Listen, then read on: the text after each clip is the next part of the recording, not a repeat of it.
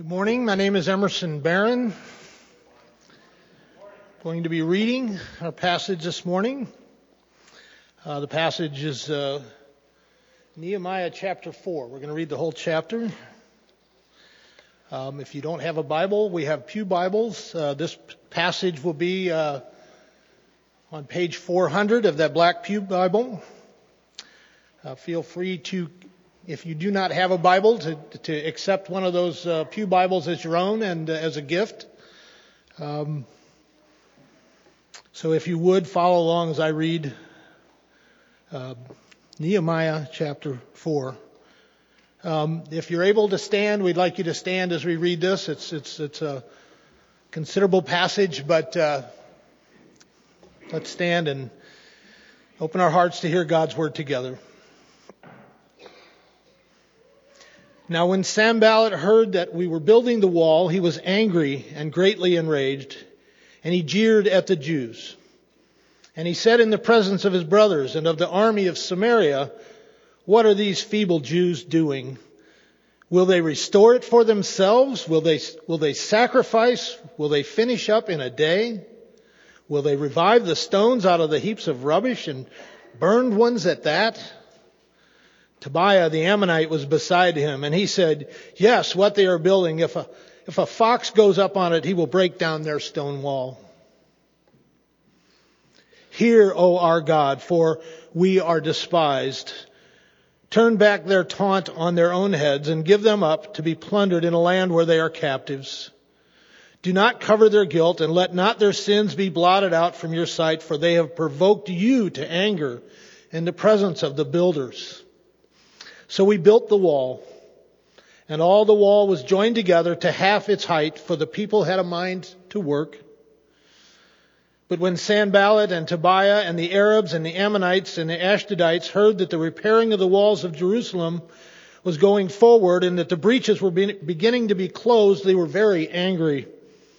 And they all plotted together to come and fight against Jerusalem and to cause confusion in it. And we prayed to our God and set a guard as a protection against them day and night. In Judah it was said, "The strength of those who bear the burdens is failing. There is too much rubble. By ourselves we will not be able to rebuild the wall." And our enemies said, "They will not know or see until we come among them and kill them and stop the work." At about that time the Jews who lived near them came from all directions and said to us 10 times, "You must return to us." So in the lowest parts of the space behind the wall, in open places, I stationed the people by their clans with their swords, their spears, and their bows. And I looked and arose and said to the nobles and to the officials and to the rest of the people, "Do not be afraid of them. Remember the Lord who is great and awesome, and fight for your brothers, your sons, your daughters, your wives, and your homes." When our enemies heard that it was known to us that God had frustrated their plan, we all returned to the wall, each to his work. From that day on, half of my servants worked on construction and half held the spears, shields, bows, and coats of mail. And the leaders stood behind the whole house of Judah, who were building on the wall. Those who carried burdens were loaded in such a way that each labored on the work with one hand and held his weapon with the other. And each of the builders had his sword strapped at his side while he built. The man who sounded the trumpet was beside me, and I said to the nobles and to the officials and to the rest of the people, "The work is great and widely spread, and we are separated on the wall, far from one another.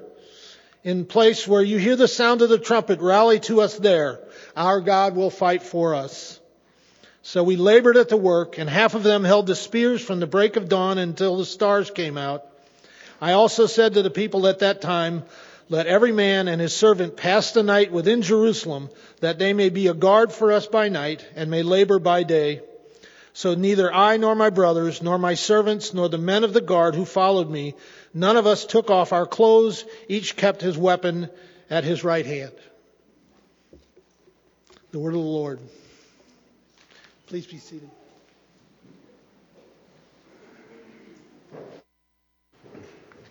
Good morning. Emerson reads like he preaches, doesn't he? My name is Sergey Marchenko. I'm one of the pastors and elders here. I'd like to make a couple announcements and then we will release the children. We have our regular Equip gathering coming up on Saturday, which is March 12th at 9 o'clock, 9 to 11. This is a time for disciple makers to get together. So if you're investing in someone's life with the goal of helping them grow in Christ, whether it's an unbeliever you're witnessing to or a believer you're trying to help grow, you are welcome to come to that. We encourage you to come to that. It's a way for us to help you do it better, to share our experiences with one another and pray for each other. We also have our welcome lunch coming up next Sunday, March 13th, right after worship. If you're new to Chatham, we would love for you to come. So you can sign up at the Welcome Center right there in the foyer, and lunch will be provided. It's an hour. We will get to know you better and share about our church. You get to ask your questions. We would love for you to come and meet us there. And now children between 2 and 8 years old are released for Children's Church.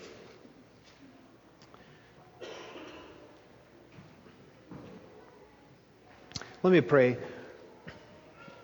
Father, we are thankful that you give us your scriptures, and we pray that you would open our hearts to understand what you have to tell us this morning. We pray that you would speak into each one of our circumstances in a powerful way, so we would be changed by your word, and we would be more focused on our Savior, Jesus. We pray in his name. Amen. Well, this winter we've been looking at the books of Ezra and Nehemiah. It's really one book divided into two. There's a lot of similarities, and we've been following the story of the Jewish exiles coming back to Jerusalem from Babylon. They've been gone for a while, and now the Lord is returning them to their land, and now they're rebuilding. They're rebuilding the city. They're rebuilding the temple. They're rebuilding their lives. They're rediscovering the law. All of that is happening, and all of that has to do something to do with our lives as well. I look at this church, and as I'm getting to know many of you, I realize that some of you are dealing with tremendous life's difficulties, and you are rebuilding your life, picking up the pieces after a major life crisis. So this book applies to you, certainly. Many of us are engaged in the complex dysfunctions of our community, and so this book applies to us. And all of us are involved in rebuilding our church, and there's a lot that Ezra and Nehemiah have to tell us about that as well. Last week, we were challenged from Scripture to rise up and build, to engage in God's work of renewal. Now, my hope was and is that if you were on the fringes, if you were considering whether you should or how you can get involved in God's work, that sermon was helpful to you, that it motivated you and challenged you to be involved. This morning, we're looking at the work itself. So let's say you have listened to me and you've listened to God, and now you're encountering his call to be engaged and you are being involved. And the question is, what does it look like? How do we do that? So today we're looking at the work itself. We find that the people in Jerusalem are building the walls, building the gates, restoring the city. They are doing that work together as one community. They are well organized and led by Nehemiah. They are working in the face of incredible opposition. And they are working while trusting that God will fight for them. Now, all of that put together makes me think that this task of renewal, this task of restoration and rebuilding is impossible to accomplish and to maintain without God's help. God has to be strong for us. God has to fight for us. We need to trust that he will supply strength when we are weak. So our sermon in a sentence this morning is, the work of renewal can only be done in God's strength. The work of renewal can only be done in God's strength. Here's my outline. We're going to look at strength in community. Secondly, strength in conflict. Thirdly, strength in coherence. I'll explain what I mean by that. And fourthly, strength in the cross. So community, conflict, coherence, and the cross. As you can tell, this outline is brought to you by the letter C. Jay Hotchkiss told me that he gets more fantasy preaching points if I alliterate my outline. So coherence was a tough one to alliterate for me. All right, let's look at chapter 3. We didn't read it, but it's an important chapter not to overlook. In chapter 3, we see a list of people. Nehemiah lists all sorts of people who work together, each taking a particular section of the wall, and they are working shoulder to shoulder, close to each other. In fact, the whole chapter is organized around this phrase, next to him or after him. So it's shoulder to shoulder, it's next to people, they're working together. Nehemiah begins listing people from the sheep gate and then goes all around the city and ends at the sheep gate. So he lists everybody who's worked on the wall, we think. And what we see here is remarkable. You have people from different walks of life, of different classes, of different genders, of different families. They're all working together on this one project. So for example, we have priests and merchants and temple servants and goldsmiths and the Levites and rulers of districts all working together side by side building this wall. We have different families working together. Clans working together. We have men and women working together.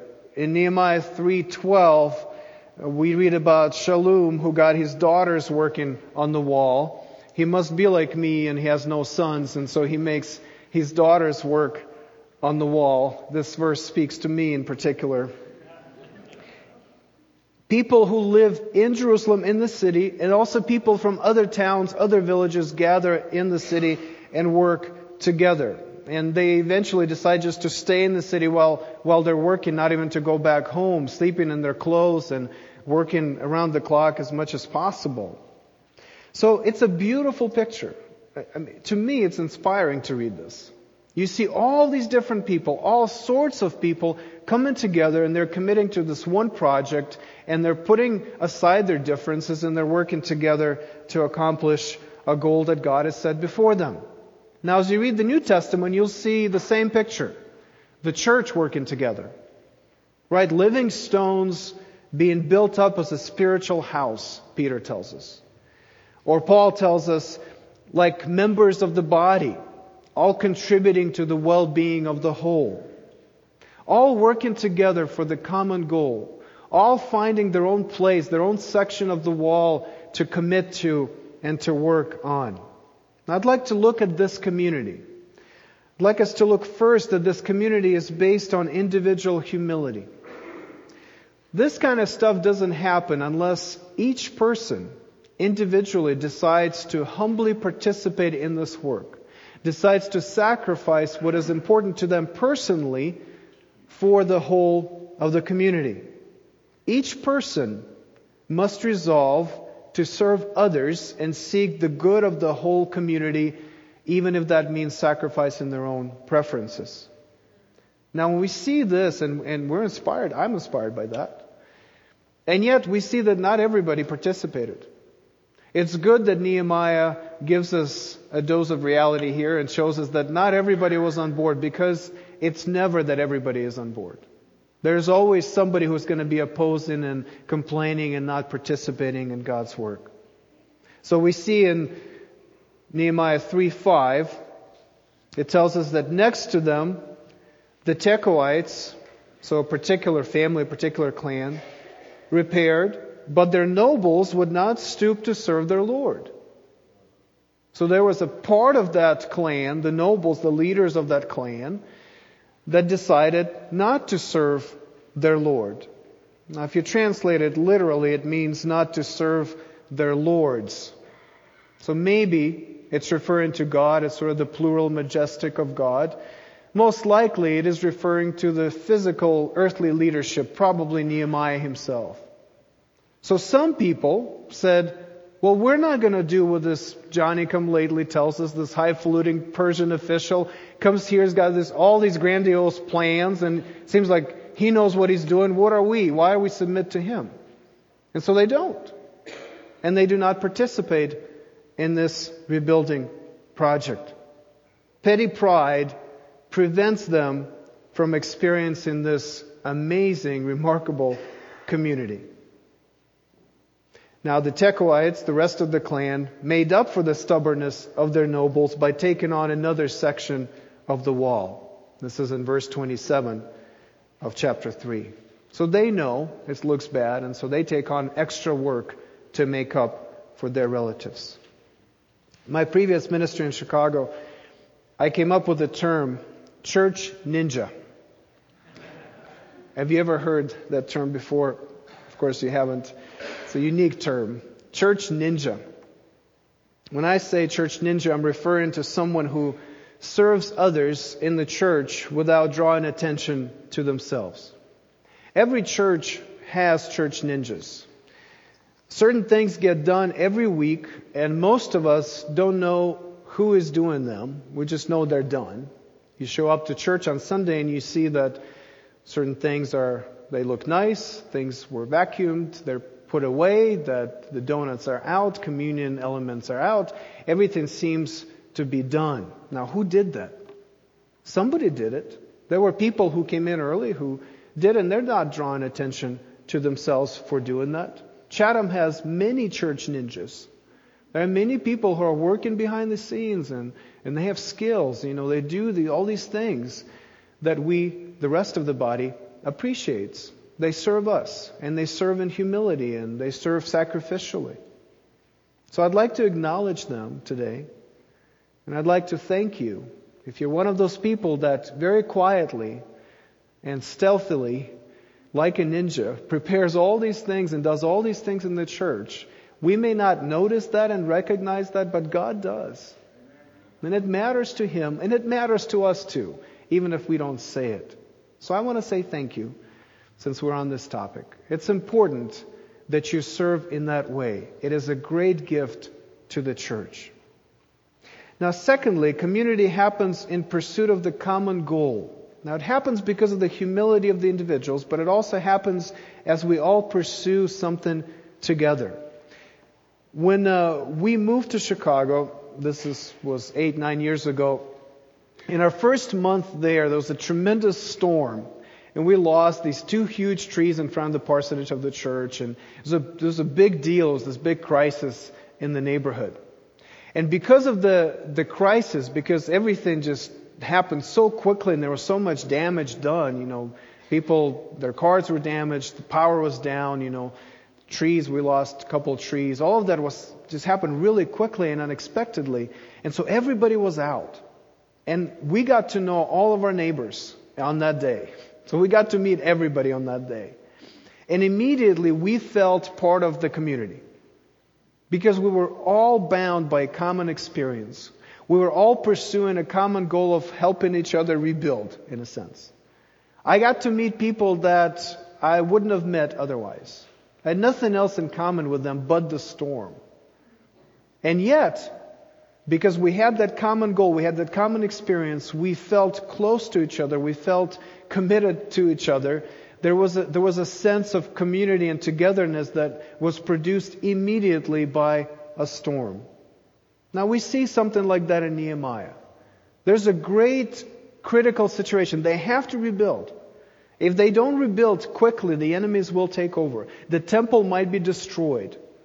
And so, because of that sense of urgency, because of that common experience of coming back from the exile and rebuilding life in Jerusalem, and because of a common goal that Nehemiah sets before them and organizes them for the pursuit of that goal, there's community.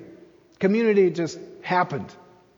And community in general happens when we pursue something or someone together. There was real community because the goal was important. Because there was real commitment behind the work from the people.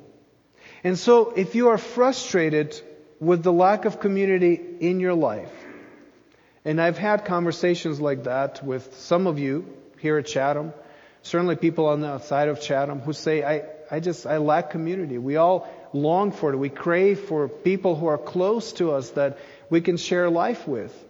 So if you are in that boat and you're frustrated with the lack of community in your life, here is my advice. Don't pursue community for community's sake. Don't work on community. Find people who are pursuing Jesus. Stick with them and you will find community. So the answer to community in your life isn't actually the pursuit of community. It is the pursuit of something greater. And community naturally happens as you pursue someone greater. That's what we see here. All these different people coming together and they're working on the wall. They're working on rebuilding the city, and community happens. They get close to each other. They get to know each other. So if you're lacking community, find others that are walking with Jesus, that are pursuing Him, and join them. And as you live life in the same pursuit of Christ, you will experience deep relationships and genuine friendships and working through life issues together with others. Now that's strength that comes in community. Secondly, strength comes in conflict. As the city is being rebuilt, the enemies of God's people continue their opposition to the work. Now if you look at the 7th verse of Nehemiah 4, so Nehemiah 4:7, there's a list of people and groups that opposed the rebuilding of the city. Now, let me comment on that just a little bit, because you will see how bad it is. Sanballat and the Samaritans are to the north of Jerusalem. Tobiah and the Ammonites are to the east of Jerusalem. The Arabs are to the south, and the Ashdodites are to the west. So from each direction, the city of God is completely surrounded by enemies. This is where they build the city, right in the midst of this opposition. Everybody, literally everybody around them, all the ethnic groups are against them. And they are building right in the midst of this conflict. All this hostility is towards them, and yet they are building a city together. Sanballat in verse 2 mocks the Jews. And it often starts with mockery and derision. He says, what are these feeble Jews doing? Will they restore it for themselves? Will they sacrifice, referring to the temple and the sacrifices offered there? Will they finish up in one day? Will they revive the stones out of the heaps of rubbish and burned ones at that? He's mocking them. He's saying, what can you do? Look how weak you are. Can you really do this project? And then, of course, Tobiah joins in. He's sort of the yes man here. He joins in. He says, yeah. Were you building like a fox? If a fox jumps on the wall, it's just all going to fall apart. And everybody goes, good one, Tobiah. Yeah, that's good. Came up with the good one here. They're just ridiculing. They're threatening. They're intimidating. And we can relate to that, can't we? We live in a culture that mocks and ridicules Christians. In our society, it seems that the only thing that is allowed is intolerance towards Christians. We're tolerant about everything else, but you can beat up on the Christian. Nobody's going to say anything about that. We're used to that. We should be. We hear, what are these feeble Christians doing? Look how stupid they are to believe the Bible. How dare they claim there's only one way to God? Don't these bigots know how much harm they're causing by their missions and ministries and church services? We hear that. And part of it is normal. It's how it is. We are engaged in this conflict. It's not going to go away. We're not going to change that by passing laws. It's just how it is. People outside of the city do not want this city to be built. Just like the Arabs and the Ammonites and the Ashdodites and the Samaritans all around, they don't want this city to be built. They don't want God's people there. They don't want the temple there. So they're going to use whatever means possible to discourage them, to intimidate them, and even to threaten violence on them. And of course, mockery is the beginning stage, but it often goes to intimidation and often leads to violence. Certainly in many parts of the world, that is the reality. Christians live knowing that any day that mockery and intimidation may turn into violence. And they may lose their lives, they may lose their families, they may lose their property. That is the reality for many Christians in the world.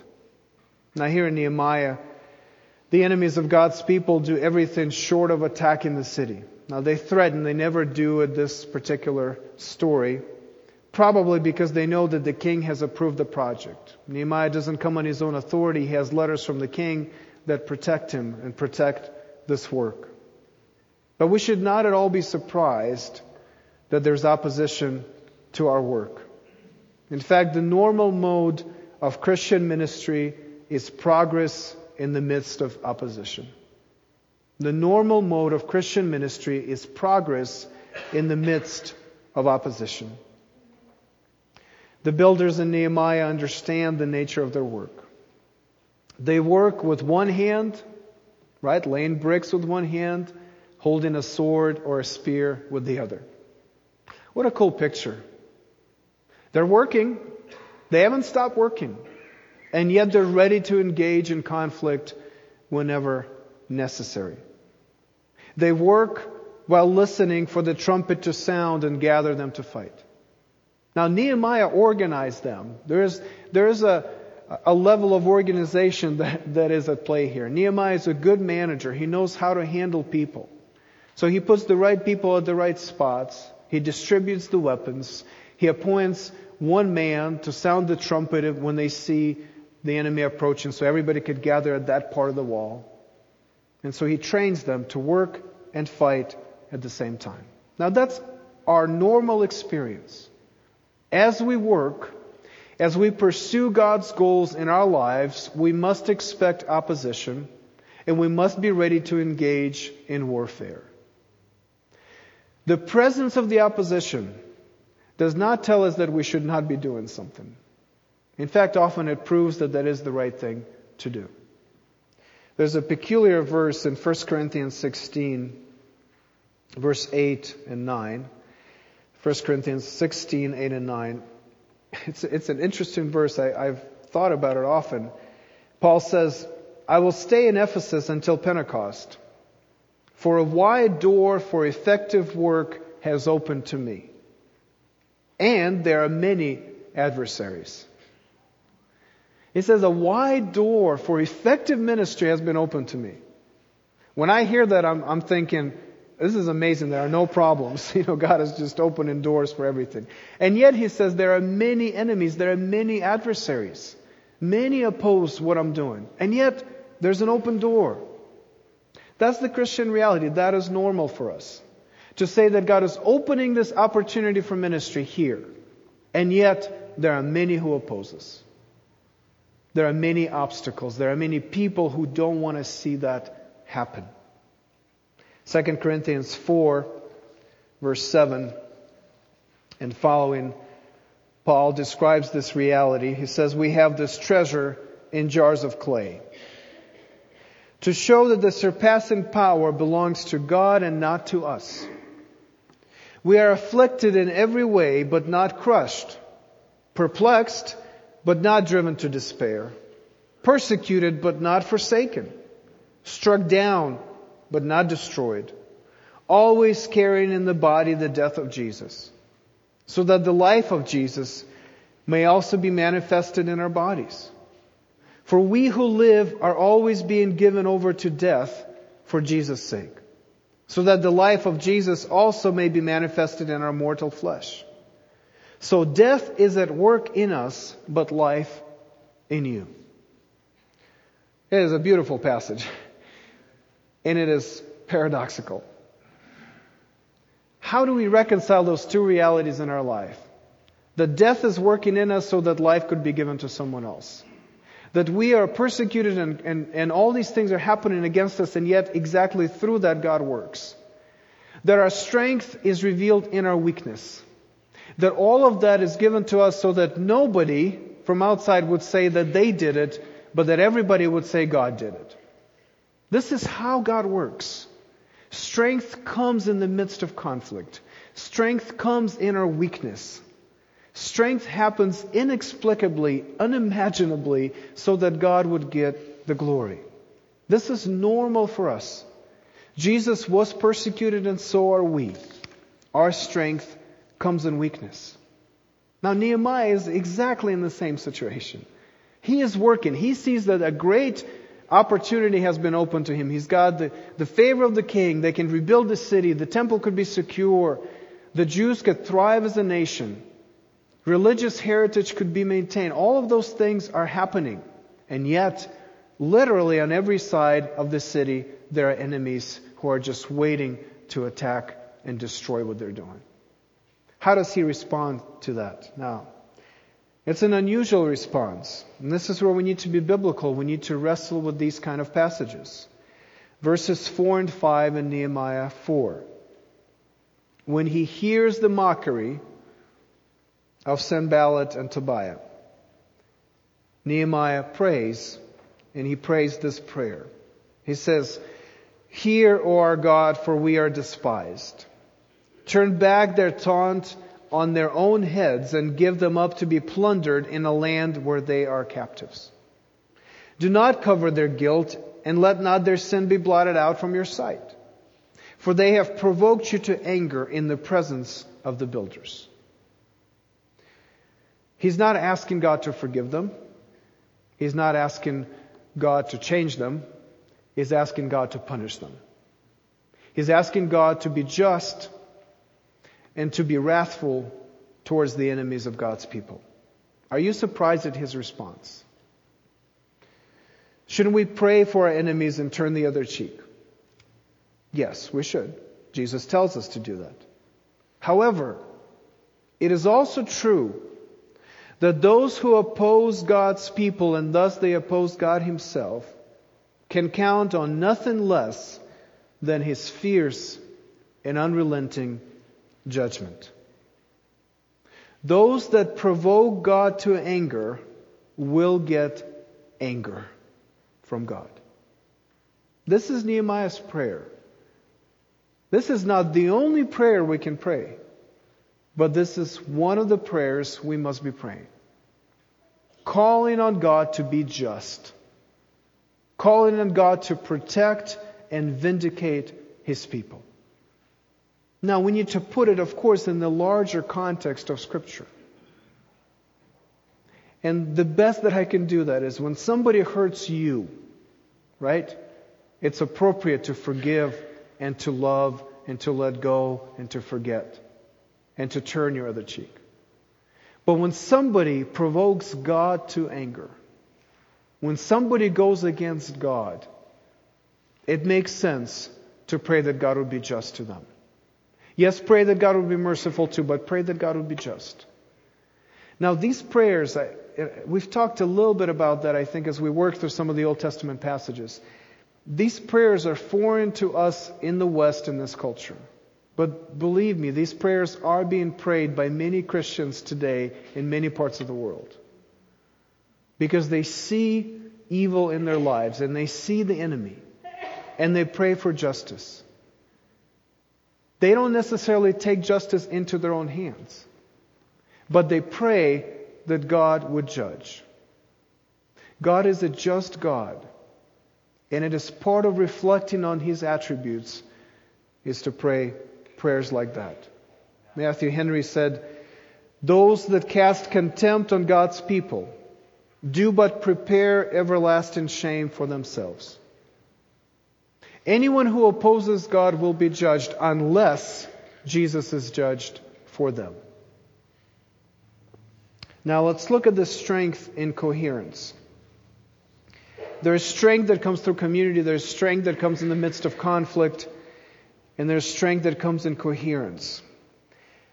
What I mean by that is that there is a coherent worldview that Nehemiah has. There's a consistent understanding of how God works that gives Nehemiah strength in the midst of this difficult work. we see an illustration of how God's sovereignty and human responsibility work together. Now, every Christian has wrestled with this question.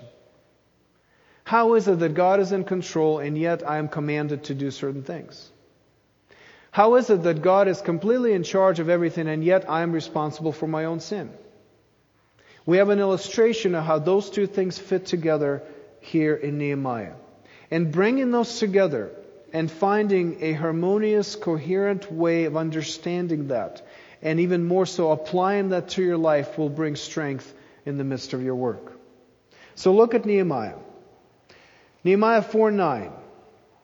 He said, "We prayed to our God and set a guard."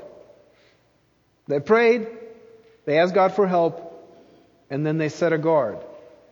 They set a soldier to protect the city.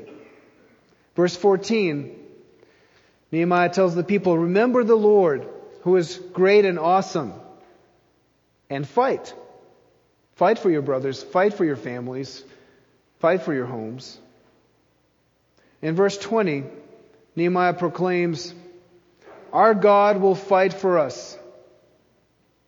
And yet, He has distributed the weapons and He's already set up a trumpeter to rally the troops. Both things are at play. There's a great trust in God's sovereignty and God's power. And there's also a responsibility to take up arms and to continue building and to do what God has called them to do. Derek Kidner, a commentator on Ezra and Nehemiah, says, "The partnership of heaven and earth, of trust and good management, is taken for granted as something normal and harmonious." For Nehemiah, those two things came together. They were balanced. They were united. There was no contradiction. There was no tension between God's sovereignty and human responsibility. He was able to see it as part of one complete harmonious whole. So on the one hand, the people's confidence in God's power was not leading them to passivity. They didn't stop working. They didn't stop fighting. They didn't put down their arms. But on the other hand, their active pursuit of God's will does not lead to arrogance and self-reliance. So they're praying and they're working. Right? They're trusting God, but they're also organizing themselves. They're calling people to remember who God is, but then they're also breaking into smaller groups to be able to man the wall. Both things are happening here, and both things should be happening in the Christian life. Now, we fall into extremes typically. I know I had a friend who, at one point in his life, and he had a family, he just stopped working. And he said, "I'm just going to pray, and each day I'm going to go to the mailbox and expect that God would provide for my family." To which I said, "You are crazy. You cannot do that. That is disobedient for you to do that." Why would I say that? He prayed. He trusted God. I think it was imbalanced. He prayed, but he didn't work. And then, of course, we have pastors like me, right? And all pastors struggle with that. That you get so busy and you get so involved in the work of the ministry that you stop praying and you stop reading the Bible. You stop trusting God. You start trusting your own efforts. Those are two extremes. Some pray and don't work, and some work and don't pray. And we need to bring it together. The Benedictine monks have a motto: pray and work. Ora et labora. Pray and work. The whole life in Benedictine monasteries is organized around these two things. You pray and you work. You invest in the spiritual disciplines, but you also invest in manual labor. And Benedict at some point figured out this was the recipe for true Christian spirituality. Yes, we are mystics, but we're also activists. We pray. We must pray. We must know who God is firsthand experientially. We must know the Scriptures, which means we must read the Scriptures. And yet we also work. We organize. We preach. We gather. We have ministry teams. We have various ministries in the church. We are engaged in various organizations in the community. Both are right. Both are true. But both have to be brought into one coherent worldview. And so let me address a couple of abuses of this idea. Some of you, I'm pretty sure right now, are thinking, that sounds like God helps those who help themselves. Right? No. No. That is not at all what I'm saying. That's a very bad idea, and it's a terrible theology to embrace. That if I just do certain things, if I just do enough good things, then God will sort of help me to get the rest of it. That's not the right way to think. Nor is it right to think, well, now it's up to God. I did my part, and now, God, you'll just have to do the rest. That is another terrible cliche to use. That's not the right way of thinking. God does all of this. It is not as if God and I sit down and we divide up the work. That is not how God works. God is in charge of all of that. God ultimately accomplishes all of that work. And yet we participate in His work, and we do it wholeheartedly, single-mindedly, with all our energy. Both are true. God is completely in control, and yet we need to be responsible for the commandments that He gave us. We must be fully engaged in His work, all the while knowing that He is completely in control. Now let me give you an example of how it works out.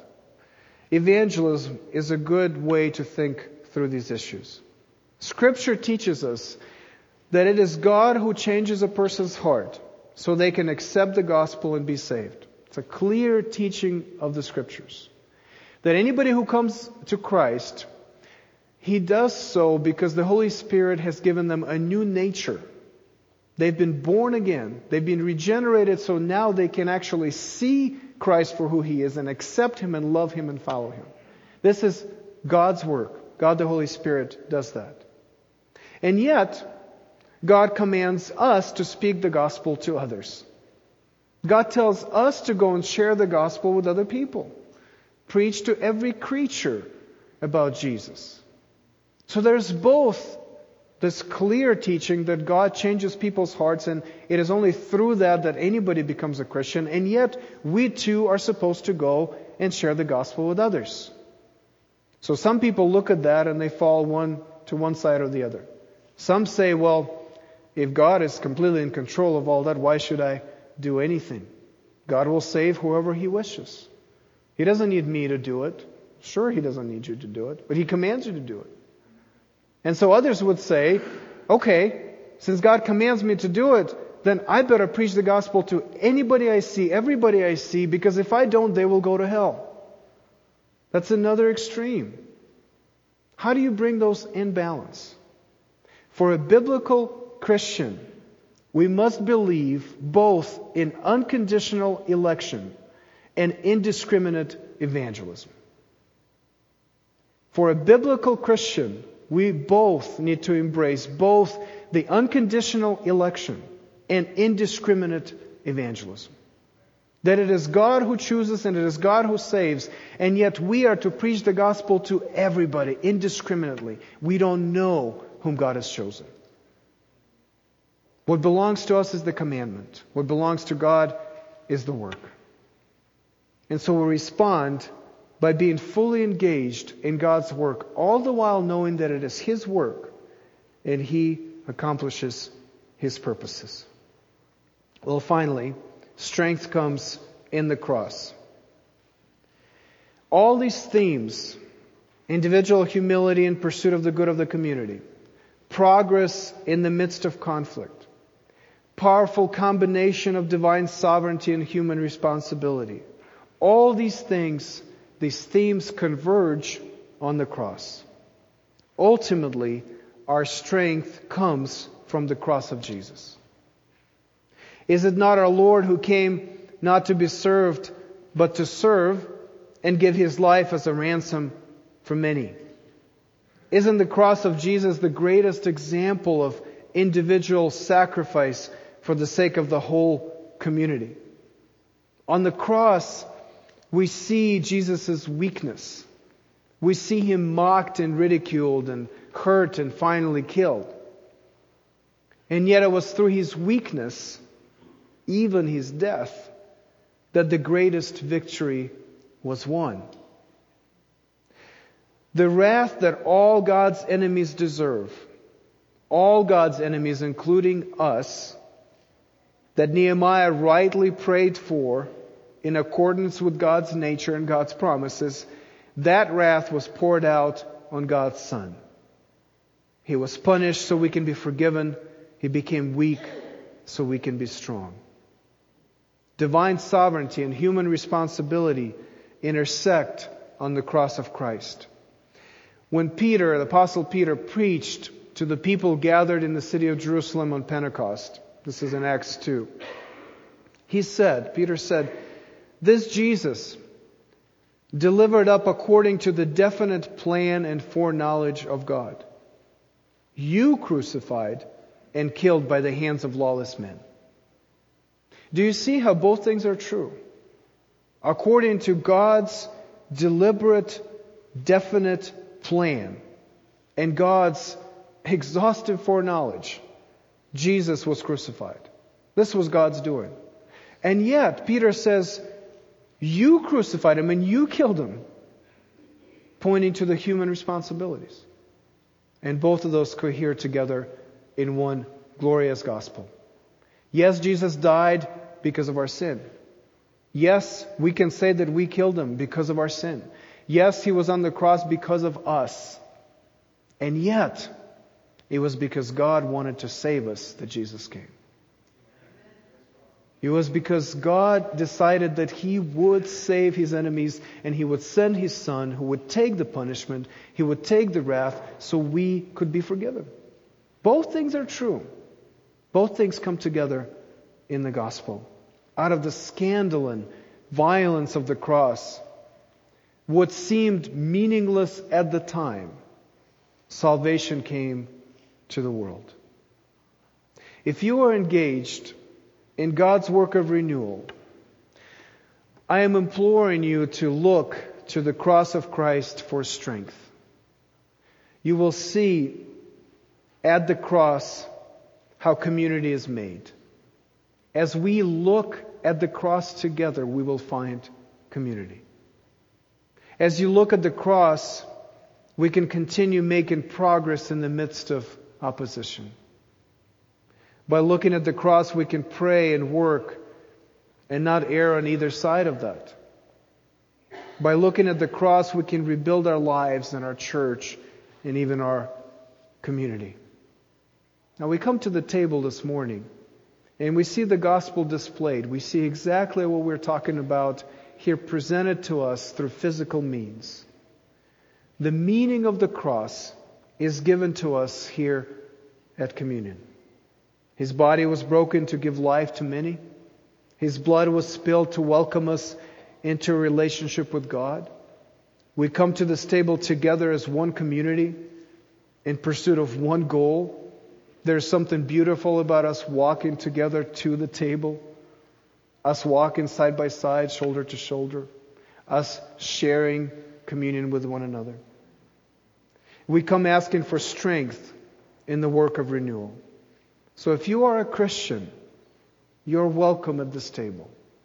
This is meant to help you. This is meant to supply strength for you, whatever circumstances you find yourself in. If you are not a Christian, this table isn't for you. And that's not because we're mean. It's not because we don't want you to be part of our community. We desperately want you to be part of our community. But you don't come to the table first, you come to Jesus first. And so I encourage you to look at the cross. For the first time maybe in your life, look at the cross. Look what happened. Look what Jesus, your Savior, did for you. And whatever need you brought here today, whether it's your need for community or need for a coherent worldview or need for encouragement, the answer is always in the cross of Jesus. This will sound weird, I'm sorry, but Jillian redecorated my office, which I welcome all of you to come and see. And she was looking online for pictures of certain people I wanted displayed in my office. And one of them is Karl Barth, which you've heard me quote before. There's a pillow you can buy. And I'm not asking to buy it from you. I'm sorry. This is not how I'm saying this. But there's a pillow that has a picture of Karl Barth and says, Jesus is the answer. What was the question?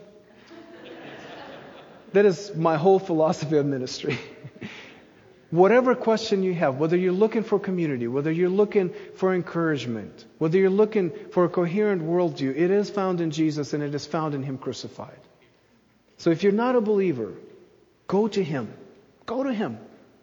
Recognize the divine sovereignty that Jesus is meant for you, that God sent Him for you, that He called you to be here on this Sunday morning and hear this message so you could be saved.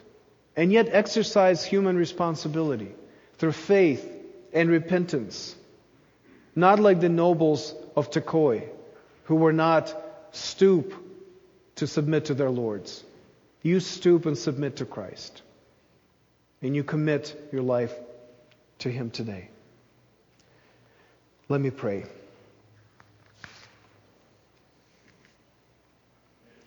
Our Father, we praise You for who You are. We praise You for Your justice. We praise You for Your mercy. We praise You that You are completely in control, sovereign over all, and yet that You engage us to be part of Your work.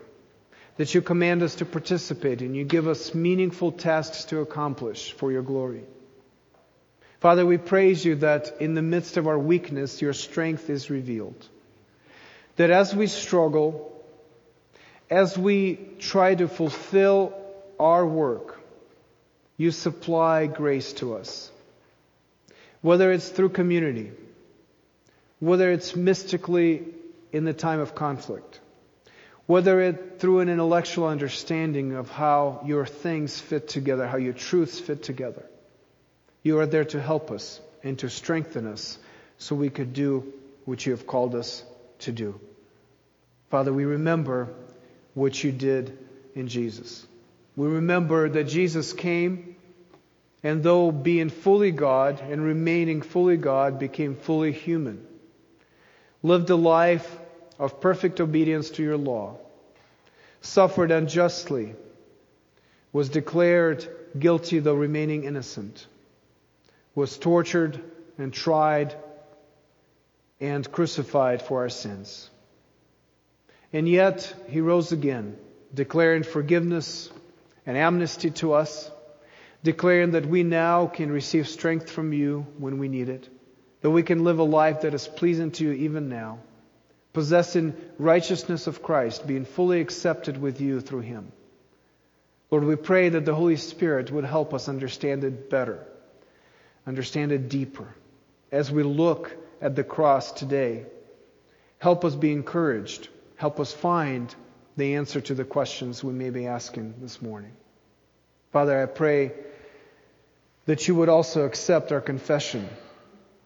We are people that often do things out of balance. We are the kind of people that often want to be strong in ourselves, that dislike conflict and opposition, that do not want to work together with others. We are sinful. We are broken. We pray for Your help. Heal us and help us. I pray that here at Chatham, there will be the kind of community focused on the same goal of pursuing Jesus, overcoming obstacles together for Your sake, that would make our neighbors marvel at who You are and recognize that it is by Your strength and for Your glory that whatever happens here happens. Lord, I pray that our testimony would be powerful to others on the outside. And I pray that You would draw many into our community so they can know Jesus in Him crucified. The Lord Jesus, on the night when He was betrayed, took bread. When He had given thanks, He broke it and said, "This is my body, which is for you. Do this in remembrance of Me." In the same way also He took the cup after supper, saying, "This cup is the new covenant in my blood. Do this as often as you drink it in remembrance of Me. For as often as you eat this bread and drink the cup, you proclaim the Lord's death until He comes. Whoever therefore eats the bread or drinks the cup of the Lord in an unworthy manner will be guilty concerning the body and blood of the Lord. Let a person examine himself, and so eat of the bread and drink of the cup. For anyone who eats and drinks without discerning the body eats and drinks judgment on himself. As we sing, I encourage you to come forward. You can take communion up front. You can take it back with you to your seats if you need to meditate more and pray and confess. Those who are on the balconies are welcome to come forward where you are. There are tables set up for you to take the Lord's Supper there as well. Let's do it together.